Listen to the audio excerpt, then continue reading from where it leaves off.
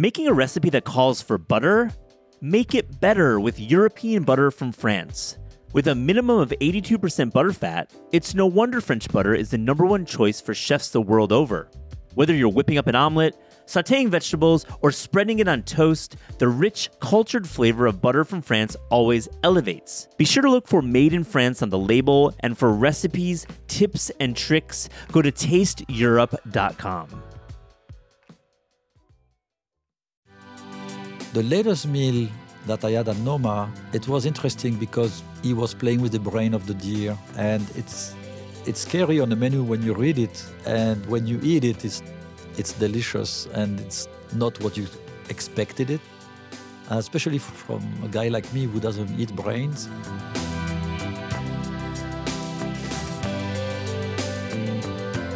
You're listening to the Taste Podcast. I'm your host, Matt Rodbard.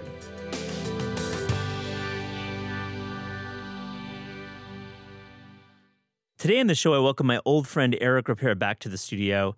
It's so great catching up with Eric, and we talk about many things. We talk about the closing of Noma. We talk about the new cookbook he's working on. We talk about the 50-year anniversary of Le Bernardin. I hope you enjoy this conversation.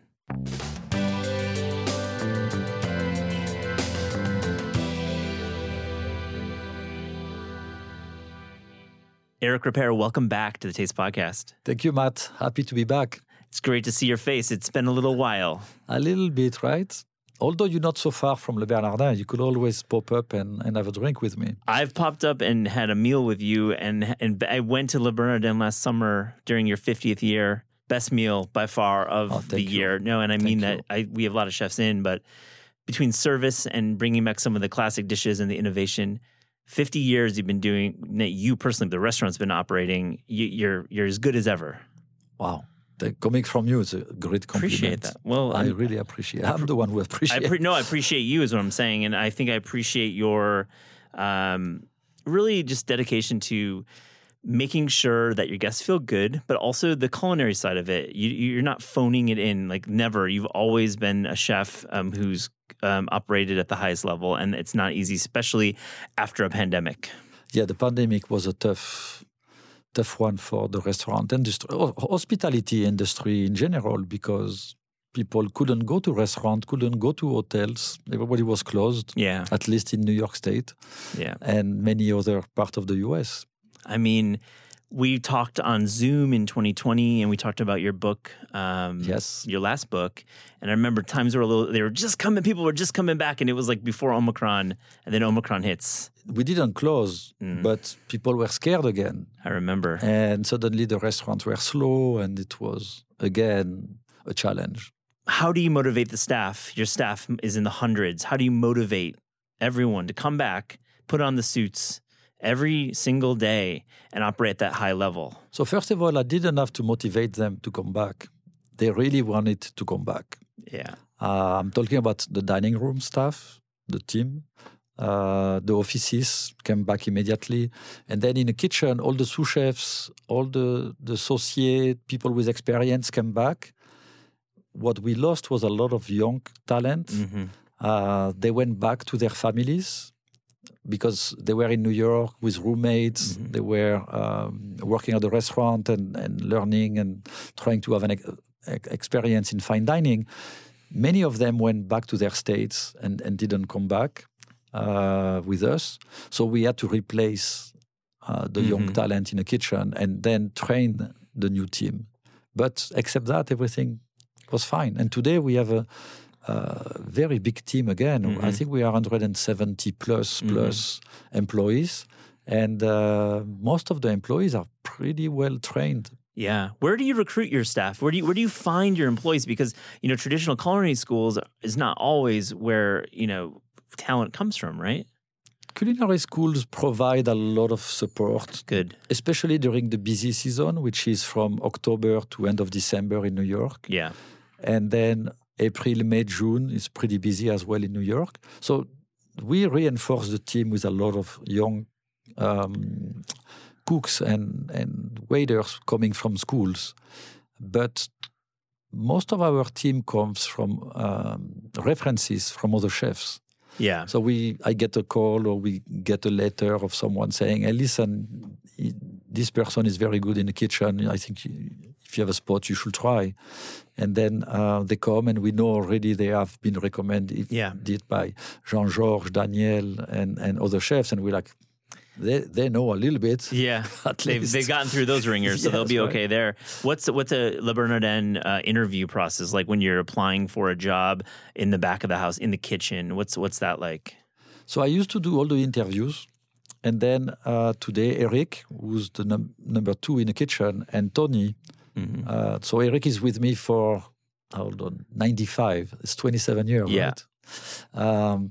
He's with me since 95. We used to work at Robuchon together on the line in 1986. Oh, I read about that in 32 Yolks. Yes. Good times. Yes. Not really, actually. Read that book. We'll get into 32 Yolks. But Robuchon, interesting period. It was an interesting experience, but we learned a lot.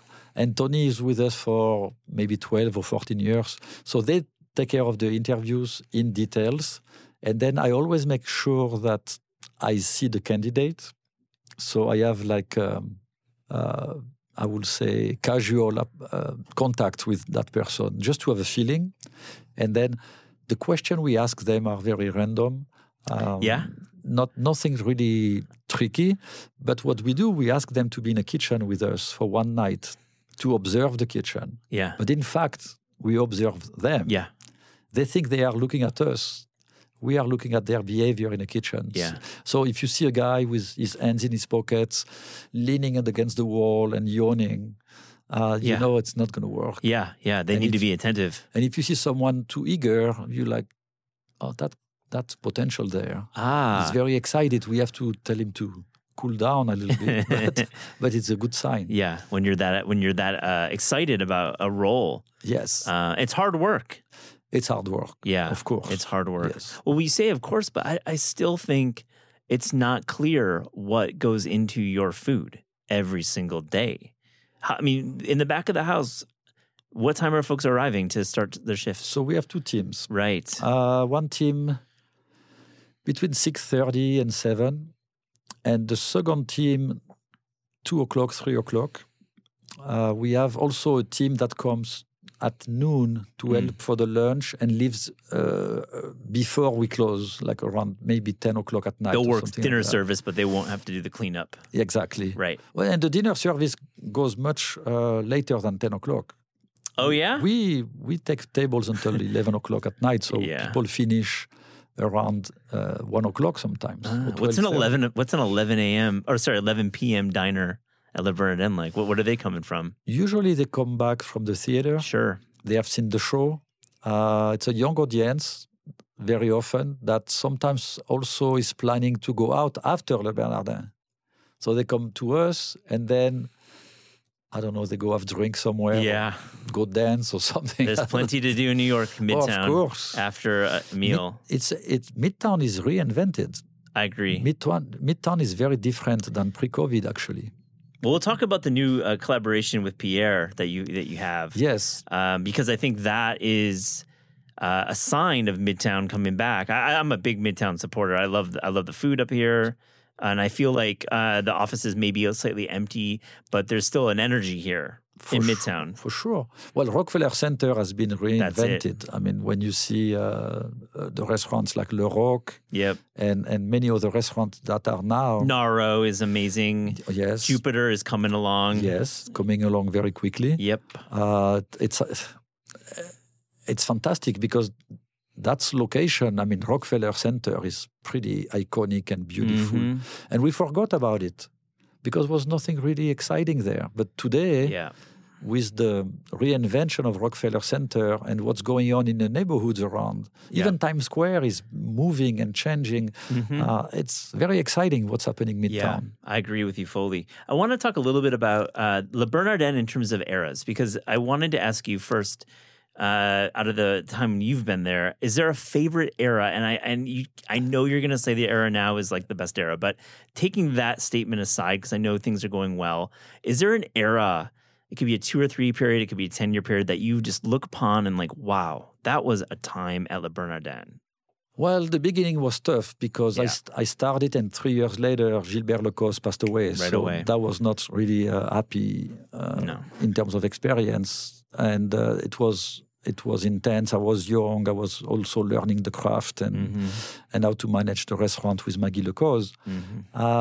Maybe the late 90s, very late 90s, beginning of the 2000s were pretty exciting, I have to say, because we were finishing the millennial. Yeah. We were looking at the year 2000 and after 2000. I used to go clubbing on the weekend. A little Tunnel? You went to Tunnel? I was going more to Twilo than the Tunnel. Oh, more Twilo, I thought the sound system at Twilo was much, much better than the Tunnel. And I was obsessed with the sound, the music. Yeah. And they had this iconic DJ called Junior Vasquez. Oh, of course. Who was a legend in New York at the time. Yeah. So you know what I was doing at that time? I would finish Le Bernardin. I would go to bed around 12:30, 1 o'clock in the morning. I would wake up at 6, put my sneakers and my jeans and go dance from 6:30, 7 o'clock in the morning until 1. And at 1, I would go have lunch at Pastis with my wife. Oh, my. So I was dancing from 7 to 1. That scene, what's that like at it was amazing. Twilo? It was surreal. People were there, I guess, when Twilo opens, which is midnight or 1 o'clock, I don't even remember. And Junior Vasquez was there already for quite some time. I don't know what they were doing, those people, but they were in great form when I was arriving. and it would last, and they would be great until 12. Yeah. And then I know that they were playing until 4 or 5 in the afternoon. Oh, yeah. But the music was starting to change around noon. It was not as good.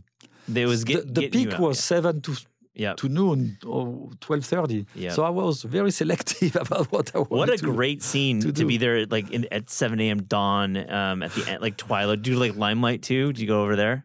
Limelight, the sound system was too bad for me. Bad. I didn't like it. Roxy had a good sound system. Of course, the Tunnel was interesting, but I didn't like the sound. Yeah. The music was good. Definitely good. And there was another one in Tribeca, another nightclub where Danny Tanaglia was playing. Man Ray? No, something else, smaller. But anyway. Suede? There's Suede for a while. Something else. Such a great scene. Forgot. Let's talk about the late 90s. You forgot, really. I'm dodging those questions, Eric, because you got a lot of energy at 6 in the morning. I mean, come on, we all do. Now, 7 a.m. Yeah. Let's talk about the food in the 90s and late 90s. I love this that you bring up this era because clearly like the celebrity chef is just starting. It's like I feel like you're shaking your head, which you disagree. I like that. I just think in terms of like the Food Network style of celebrity is just starting to pick up. Now, of course, Ruth Reichel's been writing about New York for years at that point, and it's becoming part of the culture in the late 90s. But there was a moment in the late 90s when television really took off and television chef. You're right, because TV Food Network on the beginning was struggling. Definitely. They were in a building actually not too far from Le Bernardin. They even asked me if I would like to be on the program. Which I thought was a bad idea to have a French guy with a French accent and so on. But anyway, in the late 90s, finally they were having their own stars. I mean, Mario Batali and Bobby Flay. Rachel Ray. Rachel Ray was definitely a big success. And many other names. So those ones were in parallel to the success of the Jean-Georges and the Daniel and Thomas Keller and so on. Yeah. What about the food at Le Bernardin at that point? Was there a style of cooking that you were channeling in the late 90s? Late 90s, I know already my style because I started in 91 at Le Bernardin. Yes. And Le Bernardin was already successful. I worked with Gilbert Lecause until 94, end of 94. But when I started at Le Bernardin, Gilbert Lecause said to me, You have freedom. You do whatever you want, but respect the style of Le Bernardin. And in my mind, I'm thinking, what they are doing here, it's really paying homage to the fish. So I said, the fish is the star of the plate. So therefore, whatever goes in that plate is to elevate the qualities of any kind of seafood that is in a plate. So a lobster is very different than the codfish, which is very different than the scallop, very different than the fluke and so on. And it took me years to really understand what I was talking about and really feel confident to say, with that piece of salmon, you need to put a broth like this, like that, and a certain garnish. And in the late 90s, I'm very confident. And since then, I have been keeping that mantra with me, fish is the star of the plate. But what has evolved in a style of Le Bernardin, it's the fact that I live in New York and I travel quite a bit. And I get inspired from my experiences outside. Yeah. And I bring influences from all over the world, keeping my roots, which is I'm a French guy from the south of France who was living on the border with Spain and had a grandmother from Italy. Mm-hmm. So, of course, I have this background, and this is the backbone of the style. But again, we have influences from Korea and from Japan and from Cambodia, Vietnam, from South America, from all over the world. Mm-hmm. And they still fall into the mold of the fish is the star of the plate. But you're still showing your global experiences. Had you been to Japan in the late 90s? When did you first start to go to Japan? I went to Japan the first time when the Michelin Guide came out in Japan. I think it was the early 2000s. Okay. Maybe 2007, 2008. And then year after year after year. You would go back. I fascinated by the culture of Japan. Yeah. Before, my only experience was from sushi places in New York and other places and eating omakase and so on. Mm-hmm. And I love the ingredients from their menus. So I will integrate them in my own way without understanding really the culture. But when I went to Japan, it was like for me an eye-opener. Yeah. And I have been fascinated by that culture. Yeah. I mean, I feel like you were cooking with Japanese inspiration in the early 2000s when I think I first experienced Le Bernardin. Yeah, and it was pretty progressive at the time, I felt. Yeah. Yeah, I mean, it's interesting because we were progressive many, many times without knowing. Sure. In 1995, I was in Peru. Yeah. 1995, 1996, went back to Peru, cooking for 2 weeks when Fujimori was president, and he was coming every night to have dinner at the restaurant where we were, and learning about the food of Peru. At that time, we were not speaking about Peru in 95, 27 years ago. 28 now. We were in Brazil, we were in South America, we were in Mexico, in many places in South America, of course in Europe. Spain, Italy, and France. And certainly had been inspiring chefs for years and decades before then, those places. Yes. But Peru, absolutely not. No, and then when I went to Asia, I was like, wow, this is amazing. Yeah. Even when we went together to Korea, I was so inspired by the culture. Yeah. For me, it was like an eye-opener. That was amazing. So in 2014, we got to go to Korea. It was your first trip to Korea, and I wrote a story for Bon Appetit at the time, and we spent, I think, 8 days there. Maybe more, no? 10 days. I still think so fondly that you never slept. Well, you partied the entire time. We both had some late nights, but we also had, I believe it was called hagfish, but I believe we ate some snakes. Remember when we had those snakes that were pulled out of the mud and were thrown in the flame alive? You're shaking your head. Yeah. We had some things. I think it was worse than what you think. It was a parasite that lives in big fish. It was something that we were eating. They were like that size. Yes. Like 4 inches. They weren't that big. That's right. Yeah. They look basically like a worm. They were worms or snakes, and everyone said, "Oh no, it's these a are parasite eels. that lives in the skin of the big animals." Yeah, and it's a delicacy. Yeah, that was in Busan. That was a cool. Going to a Buddhist temple with you, and it was the first time you had been in a Korean temple. Yeah, I felt. There was the food was very different. Yes. Because in the temples it's vegan. Absolutely. Yeah. And that was like, obviously you had not met Zheng Quan yet before then. I mean, this was like years before that. Years before Zheng Quan. First time you'd been to Korea, and I felt just observing you and watching you and writing about you, it was remarkable that you were so engaged and interested in the Korean culture and food. Yes, very much. Because for me it was something completely new. It was something that I never thought about the culture of like the approach of the food, what the food is, except nourishing your body. Especially in the temples, it's basically for them, it's a practice, it's a meditation. The way they think is so different. And we don't necessarily have that in the Western world. I mean, for me, it's a learning experience all the time when I go there. I went to Jeollado in 2021. I went to a temple and I got to wake up at 4 a.m. and observe the cooks. It was amazing. The food is beautiful. Temple food is incredible. Yes. The food is beautiful and at the same time it's very simple. Yes. And what is interesting is that the food becomes beautiful, but they never care about the presentation. Yes. Temple food is about, first of all, temple food starts when you are going to the garden and you're planting the seeds in the soil. And you're putting prayers of peace and compassion and praying for the plants to grow and feed as many people. And that practice is pretty amazing. Imagine if the farmers here, we were doing that. Right. Like, I'm praying for that corn to feed. The GMO corn in Iowa. I'm putting a prayer out for you. Yeah, there's a definitely different way that agriculture is absorbed in a temple garden. But it's it's a very different way of seeing life. And then they don't want to kill the insects and the wild boar that's going to eat a little bit. They're sharing. Yeah. And then again, it's a practice of mindfulness when they are harvesting and when they are finally cooking. It's a fascinating experience.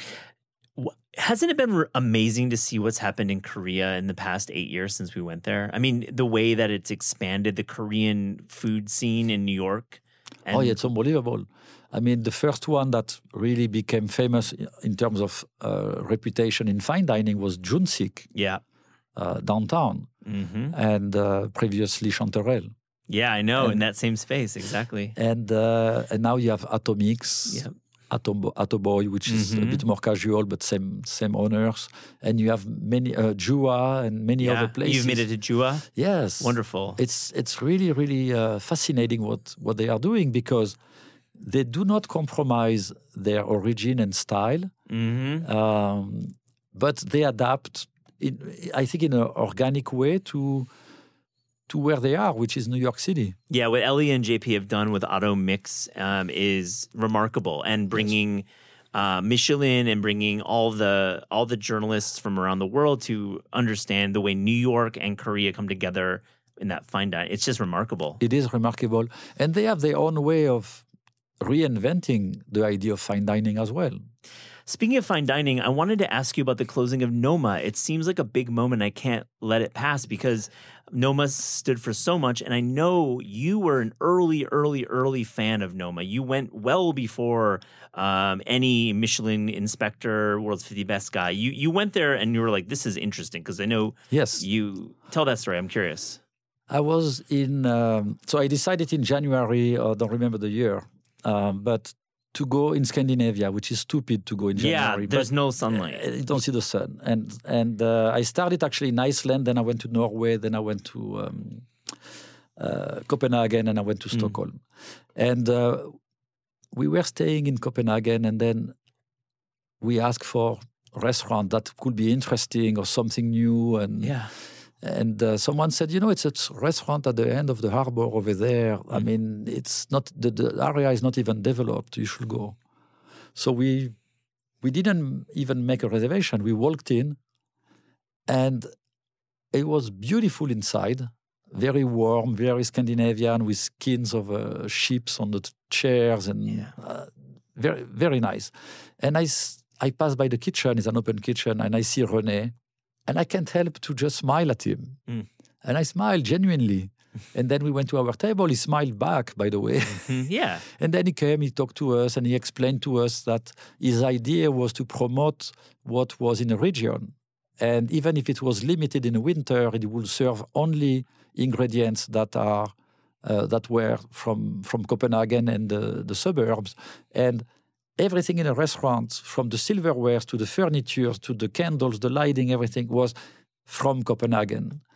And we had a fantastic experience. Food was good, obviously. The food was delicious. Did it feel experimental? No, not at all. So that's why it was early days. Noma was very different. Yes, Noma was not a classic restaurant, No.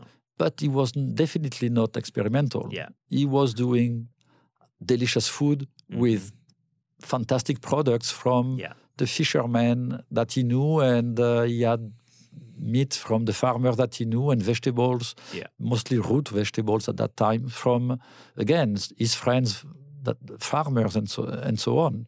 So that was my first experience at Noma. I went back many, many years later when he was already well-known, 50 best, put him on capital R, René Redzepi. That's it. Right. And, yes. And he was already number one in the 50 best and well recognized. And it was a very interesting experience. He was very kind with us, and we had a fantastic time. And I went last year again to see the new Noma. Yeah, the new space. The new space. And I had a great time, and it was very interesting. And René being very curious and very, how can I say, adventurous with what he's doing. And his style is very, very different than anybody else, except the ones that copy him. Yeah, which is like all the people who work there and moving on to throughout the world. Now, I have to ask you, out of the 3 meals, was there one in particular that you felt stood out in terms of the cuisine taste, like the flavors? I feel like when you tell the story of those 3 meals, you become more and more adventurous. But is it as delicious in those later meals? Yeah, the food was delicious. I remember on every meal something that was very powerful in my memory. The latest meal that I had at Noma, it was interesting because he was playing with the brain of the deer. Yeah. And it's scary on the menu when you read it, and when you eat it, it's delicious, and it's not what you expected it. Yeah. Especially from a guy like me who doesn't eat brains. Yeah. If you tell me I'm going to eat brain, I'm like, okay. And then it was great. The deer penis with the caviar, I was a bit afraid of that, not necessarily excited about it. And same thing, it was delicious. And at the end of the meal, I remember he gave us, for dessert, a bone marrow with caramelized marrow. So they cook the marrow, I guess, with, I don't know if it's honey or sugar or something, and then they put it back in the bone marrow, and you eat it like that with different garnishes. And it was like basically pure marrow caramelized. And I was like, it's not going to fly by me. And it was delicious again. Yeah. So he's pushing the envelope. And of course, you have the fermented food and all of that. But it's a very unique experience. And it's very René Redzepi. And as someone who loves food and hospitality, going to his place is very inspiring. I would imagine. Thank you for sharing those memories. And I feel like we are maybe bearing the lead a little bit with our talk of the closing of Noma, because when it comes down to the culinary excellence is true. And the fact that he's impressing you, no bullshit, is great. Like the fact that you are being surprised by him, someone who gets to see all types of cooking, is a real testament to his style and his creativity. And he has a style that is very different than Le Bernardin style. And he has a philosophy of hospitality that is very different than Le Bernardin philosophy for hospitality as well.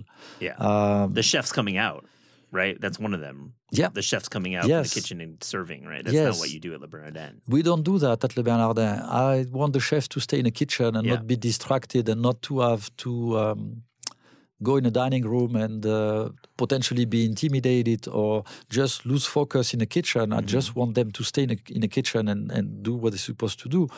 Now, I'm not criticizing what René is doing. I think it's fantastic. I love to see the chef coming at me and presenting the food, and it's lovely. It's great. It's just not for you. And you're not... No, but I appreciate what he does, and I respect what he does. There's been a lot written about the fine dining piece of Noma closing, and how fine dining is threatened in a way by the end of Noma as we know it. Though The big caveat is he's closing in 2025. So he's not closing tomorrow. There's going to be some... Yeah, he's going to be packed for 2 years. He's going to be packed for 2 years, and then he's going to go on the road quarterly and be packed for and have a lot of vacation time. Just kidding. I mean, but he'll... Maybe, hopefully, I want him to have vacation. Of course. but the statement, I got to get your take on fine dining. Like, I mean, fine dining is such a nebulous term. I mean, but Le Bernardin is fine dining because of the way you structure it and the fine elements, the fine point on all of your elements, culinary and service. Does it mean that the closing in Noma, does that mean anything to you in terms of fine dining's future? I don't see fine dining being affected by the closing of Noma, other than the fact we're going to miss Noma if it doesn't exist anymore in the basket of fine dining, because fine dining is so diverse. Yeah. Fine dining in Japan is very different than fine dining in Paris, and Paris is not New York, and we are obviously not Copenhagen. So fine dining is so diverse, and when you lose one element, it's missing, but we move on. And when Il Bouilly closed, similar. It was, wow, we missed Ferran tremendously, and what happened? He closed, and we're still moving on. Not when I say we, it's not Le Bernardin, it's the entire cooking community, the entire hospitality industry that is specialized in fine dining. Mm-hmm. You guys are staying open though, right? Le Bernardin? Yeah. Hell yeah, we stay open. No, I know. I mean, it's like our reaction to certain restaurants closing is visceral. Like we have like these outpouring of grief when restaurants close, and I feel like there are many who are mourning like Le Bouilly and Noma closing, especially people who work in the industry like yourself very closely. Again, I mean, if he close, I will be missing it, but it's not going to change my life in terms of businessman operating the restaurant. It's not going to change the life of the fine dining scene in New York. It's not going to change Paris. It's not going to change the fine dining global scene in the world. We just have one element that will be missing. Business is coming back to Le Bernardin. I mean, I was there this summer and it was very difficult to book. You helped me with the reservation. It was quite crowded, quite busy. Yes, same thing today. Yeah, we're in January. What Monday. Are we today? I don't even know. It's Monday and it's very cold and crappy outside. The 23rd. Yeah. Monday the 23rd. Today was packed for lunch. We packed for dinner. Private events. We were booked for lunch with a special group, and we had bodyguards all over the street. Oh yeah, one of those special events. Nice. One of those. Yeah. So it's 2022 was excellent. I love to hear that. I really mean that. I love to hear that. I'm happy about that. And what I'm happy about is not that it's excellent only for Le Bernardin. When I speak to my friends who are in the restaurant industry, the majority of them had a fantastic 2022. Mm-hmm. And as you know, where we are, it's Midtown, big buildings that were empty most of the year. Mm-hmm. Despite the fact that those buildings were empty, we were packed for lunch. We were packed at night. And when I say we, it's not only, again, Le Bernardin, but it's us. Oh, Le Rock. Go to all those Rock Center places. Those are doing really well. Absolutely. Yep, absolutely. Are we coming back to our offices in Midtown? What do you think? Yes. I think everybody's tired to be home, to be in a pajama and look at the computer on the kitchen table or in a bedroom. And I think the people who are responsible for the large firms want to see their team interacting, because if you are isolated, I don't think you can perform the same way. Mm-hmm. Absolutely. I mean, this is the refrain from many in finance and law and who have stakes in real estate, of course. They want workers back. I'm personally for interaction with human beings. I enjoy that. That's my type of personality, you know? Yes. No, interaction is fantastic. I mean, how can you conduct business if you don't see the people, but like in real, not through the screen on Zoom? Yeah. Yeah, it's you're feeling it in New York that folks are coming back. It feels that way. Yes. Yeah. Let's talk about your Pierre's restaurant. Let's talk about it a little bit. L'Ami Pierre. Yes. Right. L'Ami Pierre. Yeah. L'Ami Pierre. Let's talk about that, because for me it represents a bit of a a merging of your interests? I mean, it's not your restaurant. Like, you're not the chef there every day. Pierre is there, but you're involved with it, right? Yes. So L'Ami Pierre is basically 20 yards from Le Bernardin. Yeah, exactly. It's like your next door place. Yeah, we look at each other from the window. And that space was Maison Kaiser before the COVID. Yeah. And unfortunately, they closed and never reopened. And then the building came at me and said, would you like to take the space? And I said, you know, I would love to take the space, but I'm not an expert at making croissant and pain au chocolat and the sandwich business. You have to know that dynamic, and I'm not really understanding how it works. But you know a guy. But I know someone. And Pierre-Antoine is involved with La Durée. Yep.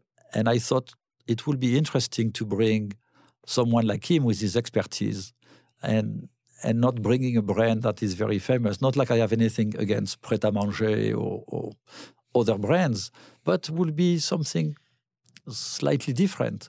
So I approached Pierre-Antoine. He was very interested. And then I had the idea of doing sandwiches where you cook the bread, you let it warm up, or cool off, right? Yeah. So it's not too hot. And then if it's jambon beurre, you have the bread that is room temperature, out of the oven, the soft butter, you put some good quality ham, and you serve it right away. That sandwich was not made at 3 a.m. somewhere in Hoboken and delivered by 6, and you eat it at night. So that's basically the concept. Yeah, jambon beurre, more of those in my life. It's a beautiful thing. It's a beautiful dish. When it's well done, it's simple. But fresh bread, fresh croissant, fresh pain au chocolat, all those madeleine, whatever you bake right away, it's delicious all the time. Is L'Ami Pierre something that can be brought to many markets? Is this quote unquote scalable? I don't know, because again, I'm not the expert. Right. I guess yes. I mean, you need ovens, right? and then you need a couple of people to make sandwiches and salads and soups, and in winter, and then few things for a good coffee for breakfast, and some croissant coming out of the oven that you cannot beat. I love L'Ami Pierre. I love it. It's call him Peter. I know. I'm choking on this French right here. I took a few years in college, and I still can't even get it. But I like it. It seems like there can be many different versions of it in different cities. It could be. First, we have to make sure this one works really absolutely the way we want, and we are there. We're getting there slowly.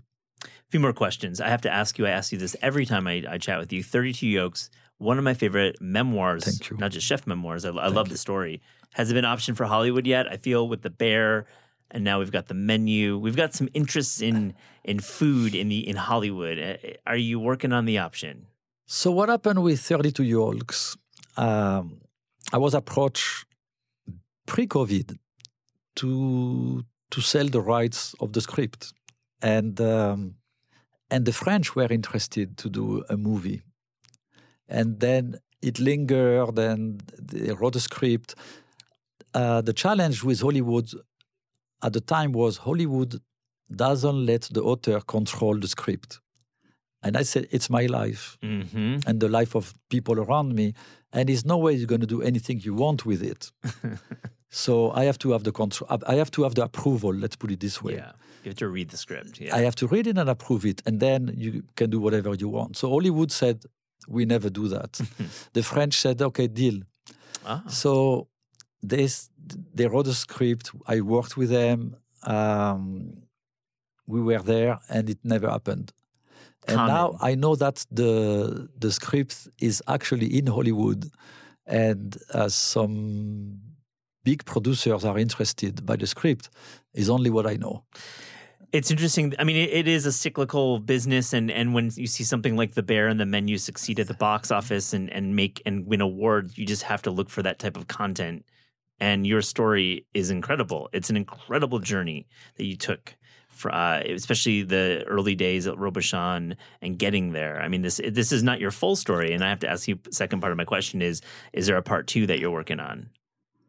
No, I'm not thinking about part 2 at all, because when I came to the US, I was already trained by Robuchon. Okay, and, yes, of course, I could explain what happened to me in Washington D.C. with Jean-Louis Paladin. Yeah, pretty great story. And working with David Boulay, but it's not 32 Yolks. It's not as intense and powerful and I think inspiring. I wanted 32 Yolks to be inspiring people. And then when I came to Le Bernardin, from that day on, everything has been documented pretty well in the press and everywhere. From 91 until now? Until now. Yeah. And I'm like, what do I have to say? Okay. I don't have it in my head. Let's fair call it enough. this. I mean, Eric, that's fair. And in my heart. Because when I do a book, it has to be in my head, in my heart. I have to be really passionate about it. And I don't have that lately. Not about a sequence for 32 Yolks. Yeah, for a second part of the memoir. And maybe that will happen at some point. I would love to read it. I would love to read your time at Twilo. Oh, yeah, that was interesting. I mean, there's got to be some stories there. It was a lot of funny stories there, but I was not alone, by the way. It was a lot of guys from Jean-Georges going there and a lot of guys from Daniel, and we would meet every Sunday morning at 7. There's a whole narrative of a 90s based chef drama where there's a club at the center of it and you're meeting at the club. I just feel like The Bear has done such a... Did you watch The Bear? No, I haven't. Yeah, I need to. And the menu too, I have to see it. I haven't watched it. We've talked about both on the Taste podcast, and they're both cool because they're bringing a lot of attention to food and the industry of making food, the restaurant industry. Check out the menu. You have to. I'm going to check the menu. I mean, I heard... I don't want to spoil the story of the menu, but I heard there's a suicide in the beginning of the movie or something like that. There's violence throughout the film. Yeah. We'll say there's violence throughout the film, and I don't want to say too much more. Okay, we're not going to say. Yeah, there is a trigger warning. If you aren't into, obviously, if those are triggering, don't watch the menu. But it is dark satire, and it hits hard in the fine dining world. Okay. Hey. That's why I haven't watched it, because when I leave my kitchen, the last thing I want is to see another kitchen. Which, I know. And if it's violent, even more. Stay away from there. I'd say I'll watch it. The violence is appropriate, and it's all to further the satire and the comment on fine dining, on food media. It's a lot of rich. It's a rich text, I'll say. What we do with the cooking and the writing of food, and they've kind of tapped into it. I'll watch it. You're working on another cookbook, and I know we'll have you back in the fall to talk about that book. I don't want to spoil too much of the show, but tell us, I know there's seafood involved, right? Yes, it's going to be called Seafood Simple. Excellent. So I did Vegetarian Simple. Yep. Now Great book. I'm doing, thank you so much, Seafood Simple.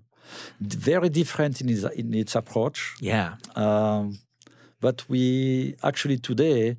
we are going to deliver the book to the publisher with the last edit. Today? Today. Literally, we're at the publisher. So you have it in your pocket right here? I don't have it in my pocket because it's... it's a file. It's a lot of files. But tomorrow, it will go to printer. Yeah. Oh, how do you feel about that? It's going to the printer tomorrow. Well, except if the publisher decides to send it next week. But it's ready. It's done. I know. The book is done. Amazing. Give us a little preview. So, Seafood Simple, it's almost like an oxymoron because cooking seafood is not that simple. Yes. And the secret to make it simple, it's the techniques. So I'm basically demystifying how to cook seafood. And you just follow 8 or 9 techniques that are pretty universal. And we guide you step by step, really carefully. So you don't have to worry about it. You don't have to think about it. You just follow the direction, and it's guaranteed you're going to be able to cook anything you want. Wow. And is there an emphasis on fish versus shellfish versus mollusks? A little bit of everything. We cook calamari and we cook scallops and lobster and shrimp and all kind of fish. I feel like I don't want to spoil it because I want to have you back, but I can't wait to read that. I feel like I need more fish in my life. I believe you're going to really enjoy it because you're going to feel so confident. Yeah. And you're going to be like, oh, wow. Okay, maybe I was intimidated by cooking a piece of halibut or a codfish or something like that. Now, oh, wow, this is super simple. I can do it only if you follow the direction. Are you cooking more in liquid and steaming like that, or are you cooking on a pan, or is there like a tendency in this direction? I know it's a pretty general question. Every species are very different. Yeah, so sure. you do not cook a piece of tuna the way you cook a halibut, the way you cook a lobster, the way you're going to cook a scallop. Right. Everything is so different, and you apply certain techniques to certain species because they are the best technique to elevate those species. I really like this. I will hopefully get a copy of it soon. We work here. I hope so. We're working for you. We're working with you on this book. I love it. Thank you. A few more questions. You posted a cryptic Instagram story or post about a private paella event with Jose Andres in a parking lot around midnight. That was like 3 days ago. What was that about, Eric? What was that? So Jose Andres we're talking about. Yeah. Jose is the king of the paella. Yeah. Delicious. I don't know anyone who understands paella and rice better than Jose. And I have been watching him doing paellas, especially in the Cayman Island when we have our festival, Cayman Cookout, every January. And he's cooking paella for 200 people. And it's a comedy. And he's playing. And you never know where you're going. An hour later, after finally making cocktails, drinking, playing, cooking the paellas are ready and they are delicious, but more than delicious. And then Jose really is the expert. So I always ask him, how do you make the paella? And he's always very vague. And when we were in Cayman a week ago, I said, Jose, I would like to have a private class with you. And wow. And I said, because I don't understand. You claim that the ratio in between the rice and the liquid is 10:1. It cannot be 10:1. It's 2.5 to 1. Yeah, 10:1. And he said 10:1. I swear to you, 10:1. I said, well, show it to me. He said, okay, before the end of the week, I'll show it to you. So on the last day, he said, come meet me. I am on a parking lot. Somewhere in an undisclosed location. Undisclosed location. We cannot say where it was because we burned down the parking lot. Yeah. But wow. He showed me how to cook the paella. And he was right. It's 10:1. Except the fact that, so he had very few ingredients. Olive oil, rabbit, chicken, saffron, salt, pepper, water. No pimenton? No pimenton. Wow. Nothing else. That's it. That was it. Good saffron. And that's the typical paella from Valencia. That's the purest paella. When he started the stock, he put the chicken and the rabbit and garlic. I forgot. But he put the chicken and the rabbit, the garlic and the olive oil, and then he's putting all the liquid. So he creates a stock, and then it's a lot of wood underneath, burning, and it's boiling like crazy, and the stock reduced very fast. So by the time he put the rice, the stock has reduced by half already, more than half. And then he puts more wood underneath, and you have those gigantic flames. And the rice, like, it's boiling, it's like jumping in the air on top of the paella pan. And it's 16 minutes on the dot. 16 minutes later, you take the paella pan, you let it rest 3 minutes. 3 minutes? 3 minutes, and the paella is amazing. And you have the crust underneath, which is not too cooked, not too soft. It's like perfection. It's kissed, like brown kissed sauerkraut. So I decided to put it on Instagram. I love it. And you told me the story. I loved it. Thank you for sharing the story. It seems like those flames are going to get it. Like, it's going to be over 1,000 degrees. It's got to be very hot. Like, yes, if you look at the picture on the post, it's few pictures, but if you look at it, it's like flames that are like 3-4 feet tall, like surrounding the paella and under the paella. That's the key, is that because you're not going to get that from a conventional gas range, even at the highest BTUs. So therefore, the proportion changed completely. Exactly, and that makes the sense for the 10:1 ratio. Wow. Yeah. And it was because good. I thought he was joking. I said 10-1, you joking, Jose? Yeah. And he was like, no, I'm serious. So anyway, midnight, I went. You went. I saw it. You had some I'm sherry. a true believer. Yeah, I love that. What a great friend to teach you paella. He's a friend. I felt very privileged because I cook paellas, mostly seafood paellas, for many, many years. I like mine. It's not like I dislike it, but it doesn't compare with Jose paella. Yeah. Eric, we asked our guests on the Taste Podcast if you could write a cookbook or food culture book without the burden of time, meaning you have all the time in the world. You have years to write this, or the burden of budget, meaning you have all the money in the world. What would that book be?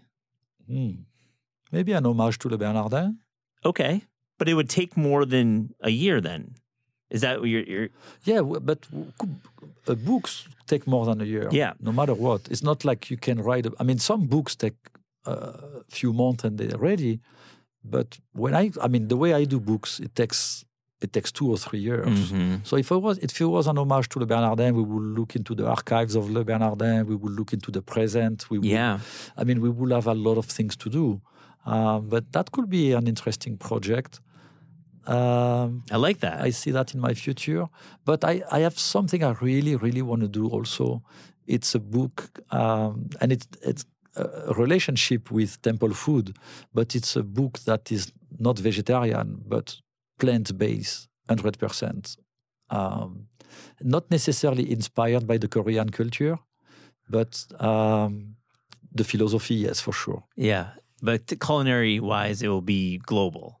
It won't be... It will be what I like to eat. What you like to eat, sure. That makes more sense. I cannot cook anything except what I like to eat. Eric Ripert, thank you for joining the Taste Podcast. Thank you very much, Matt. It's a pleasure, of course. The Taste Podcast is hosted by Eliza Abarbanel and me, Matt Rodbard. The show is produced by Shalia Harris and Pat Stango and edited by Clayton Gumbert. Theme music by Steve Rydell. Visit Taste online at tastecooking.com and make sure to subscribe to our newsletter for updates on all cool things that are happening.